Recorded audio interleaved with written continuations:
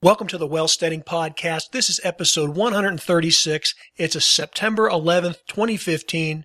I'm your host, John Pugliano. I'm also the founder and money manager at investablewealth.com.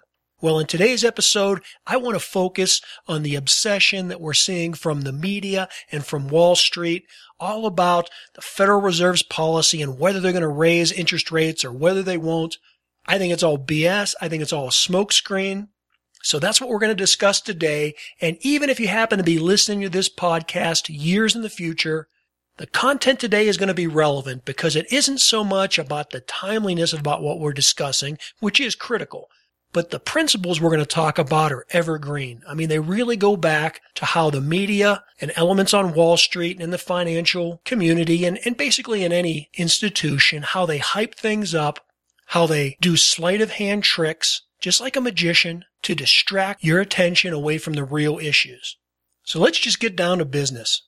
If you've listened to the media any time in the last year, all you've heard about is, will they or won't they raise interest rates? Well, that's really about the least important thing that could happen to our stock market or our economy right now. And although you do hear me talk about that a great deal, I want to qualify what I talk about and distinguish it. And it's, I don't always explain with exact precision what I mean, okay? I'm not a professional broadcaster. I don't have a PhD in economics. I get on this podcast and through my blog over at investablewealth.com, and I try and give you an idea of what I'm doing in the marketplace, what I'm thinking. And I don't do it so that you can be a day trader or so that you can earn your living from trading stocks. I do it in the attempts for those of you that are in the middle class and you're trying to save up for your retirement and protect your nest egg. I've just gotten so tired over the years of hearing the media mantra and the financial industry mantra about buy and hold. And while that's fine for many people, for anybody that wants to just take a little bit of interest in their IRA or in their 401k program and they just want to pay attention and they want to maybe even do just a couple trades a year, I think they can do better for themselves than by simply buying and holding. And that doesn't mean they're going to be Warren Buffett. It doesn't mean they're going to outperform the market. But what it means is over time, if you can get out of the market before there's a major crisis or a major collapse, and they happen every couple years. I mean, just look in the last 15 years, how many pullbacks of 20% or more we've had. I know it's been kind of late in the last 6 years. We've only had one major pullback in 2011. But you look back over the last 15 years, and you can see how common it is. And I look over the last 30 years of my personal investing history, and there's plenty of times when the market collapses, and it telescopes it. You know that you're at the top of a cycle. You don't have to be Alan Greenspan or Ben Bernanke or Janet Yellen to figure it out. In fact, those people never seem to figure it out, or if they do, they obviously don't tell us. So I'm not trying to make you a trading wizard.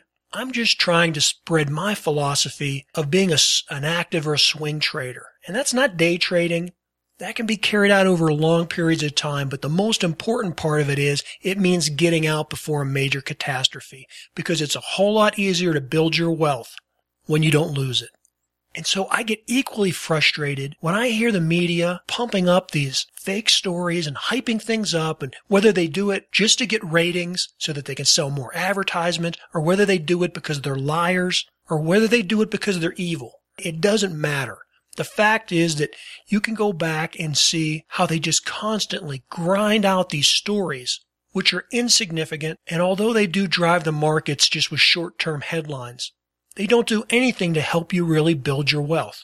That's why I get frustrated with those of you that are constantly emailing me asking me about, what website do I get my information from, or what book is it, or, what's that special trading algorithm I use? Well, if you've listened to more than, 5 or 6 episodes of the Wealthsteading Podcast, you know that I don't think there's one secret place out there.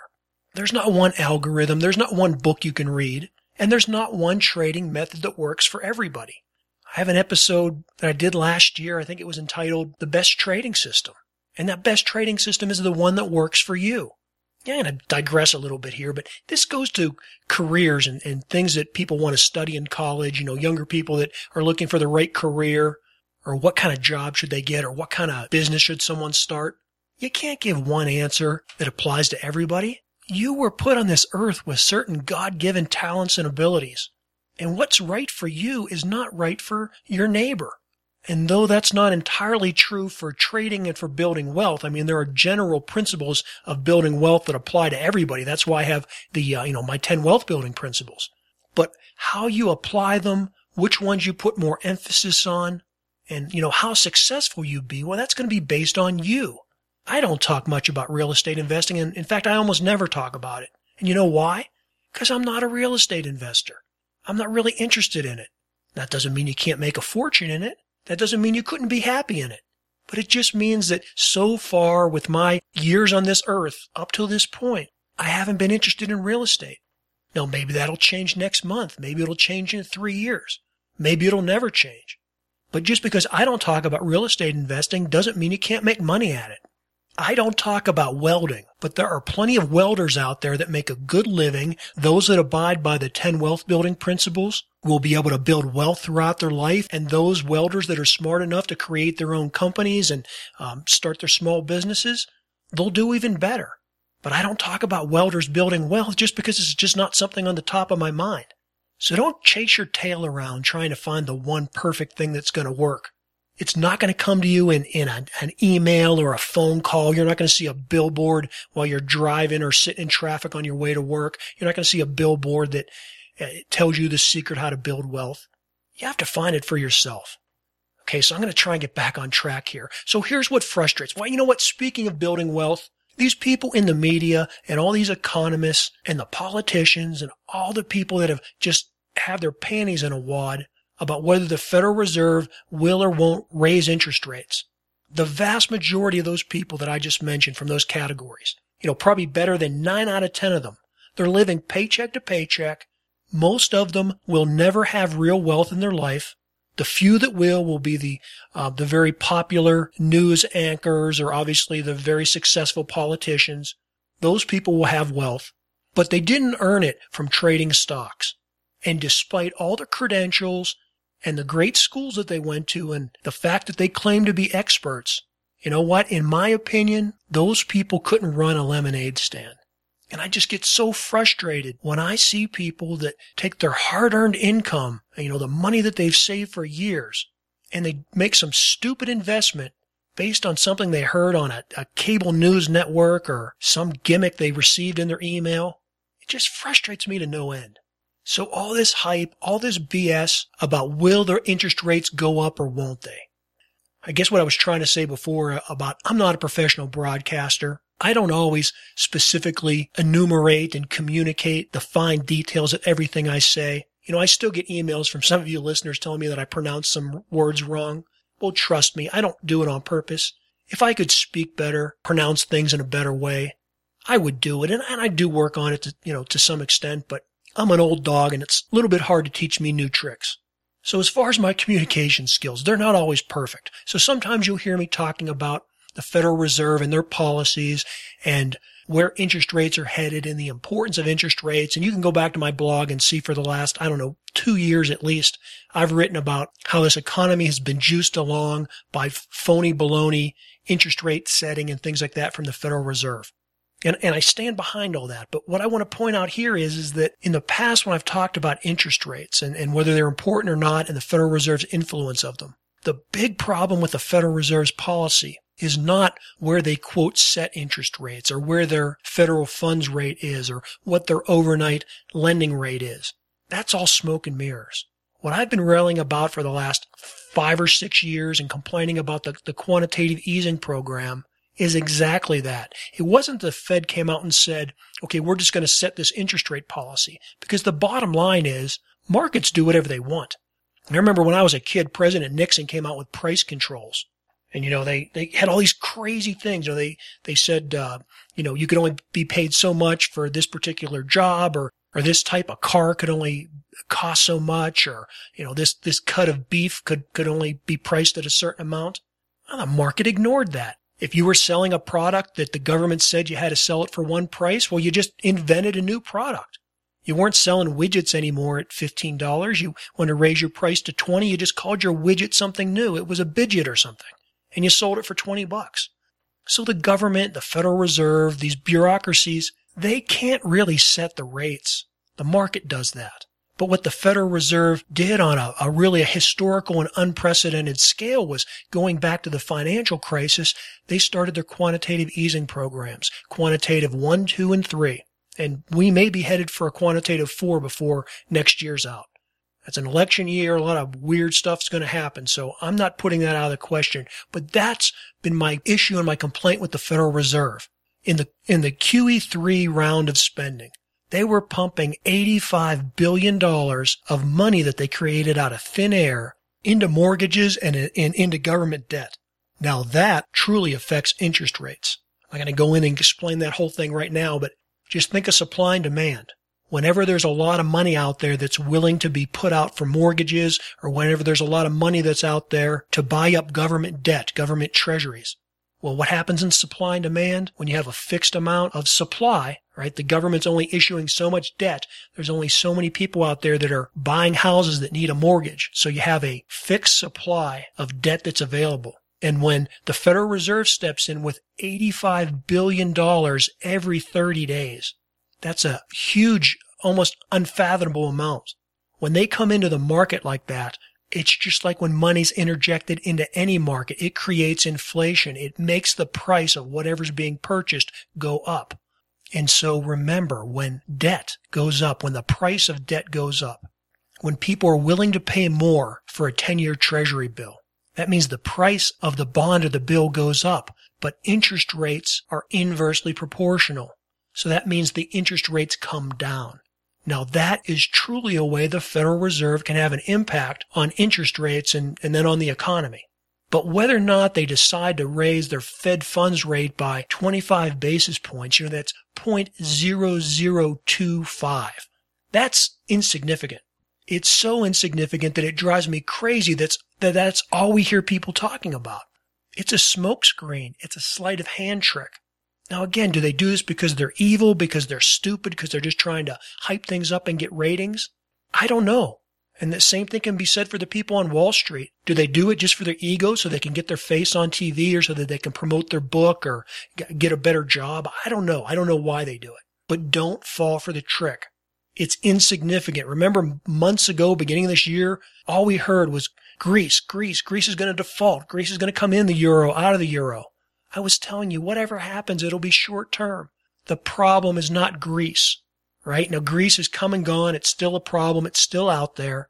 But again, whether Greece defaults or doesn't default or in or out of the euro, nothing matters now because over the last 3 or 4 years, the banks that owned the most of that Greek debt, the banks that would have gone bankrupt had Greece defaulted in 2012, yeah, that would have been an issue back then.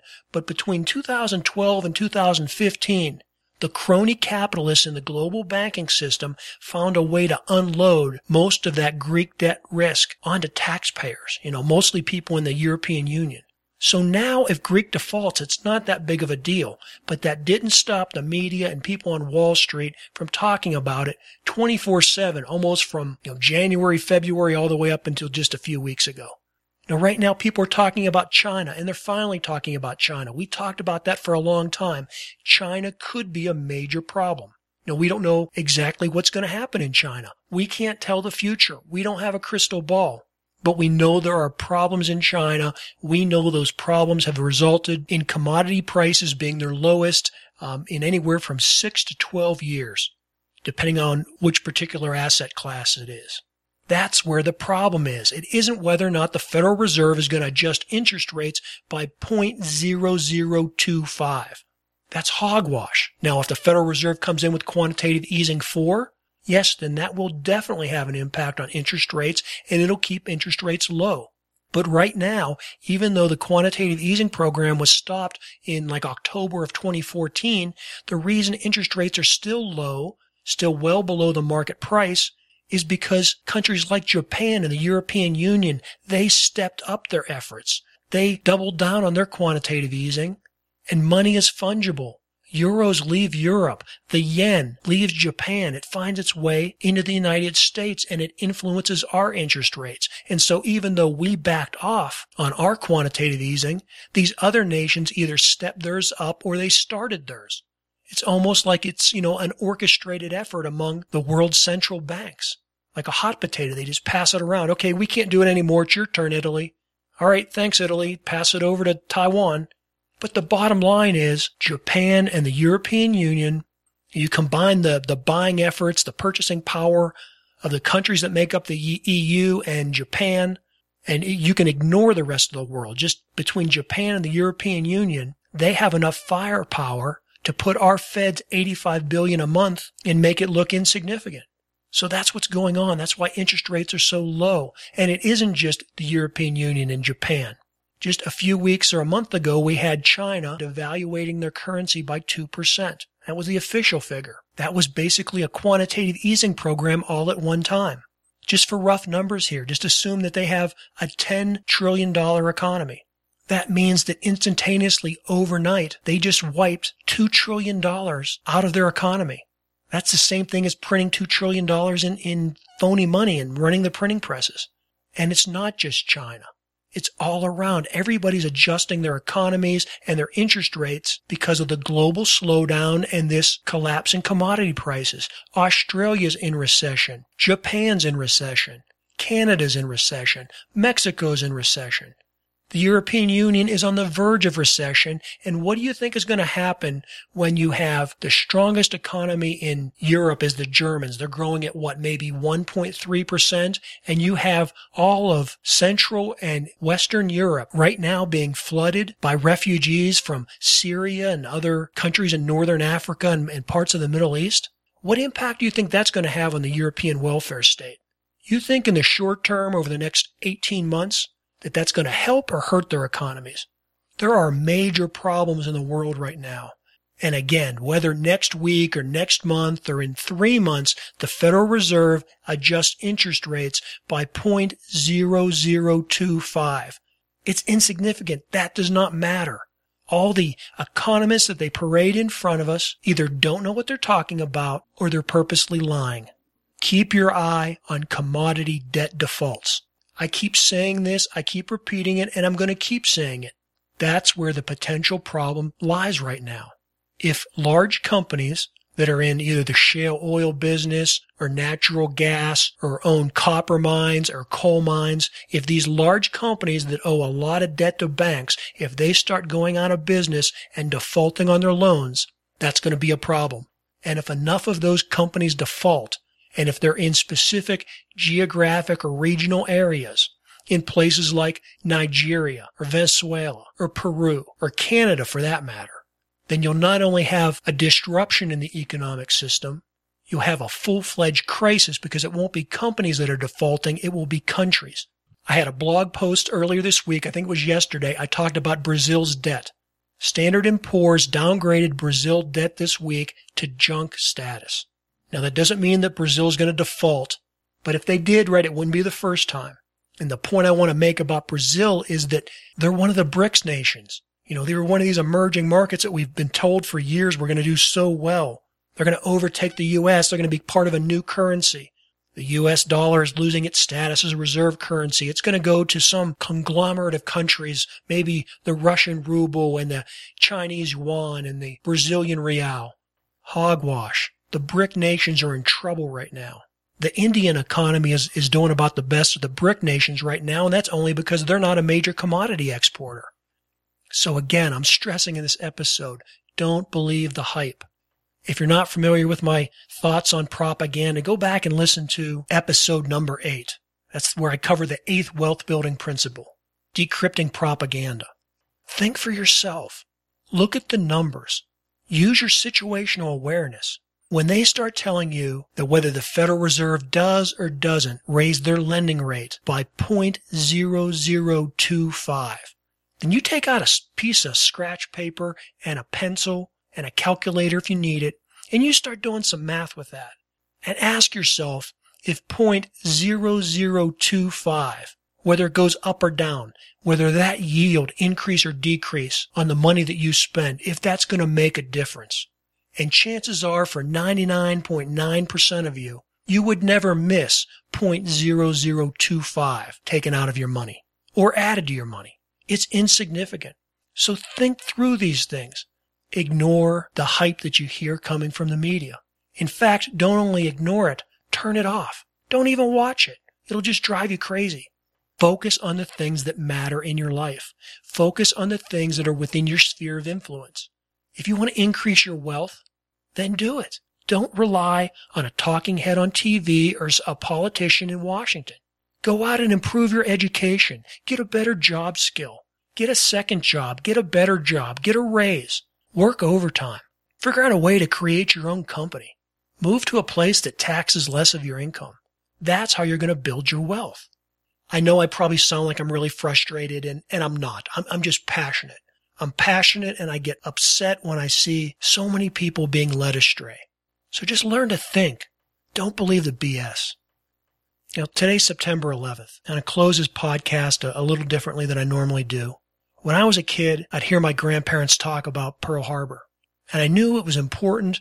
I knew it was special to them. I knew it was a life-changing event for them, and it was represented in the emotional response that came when they talked about it or when they thought about it.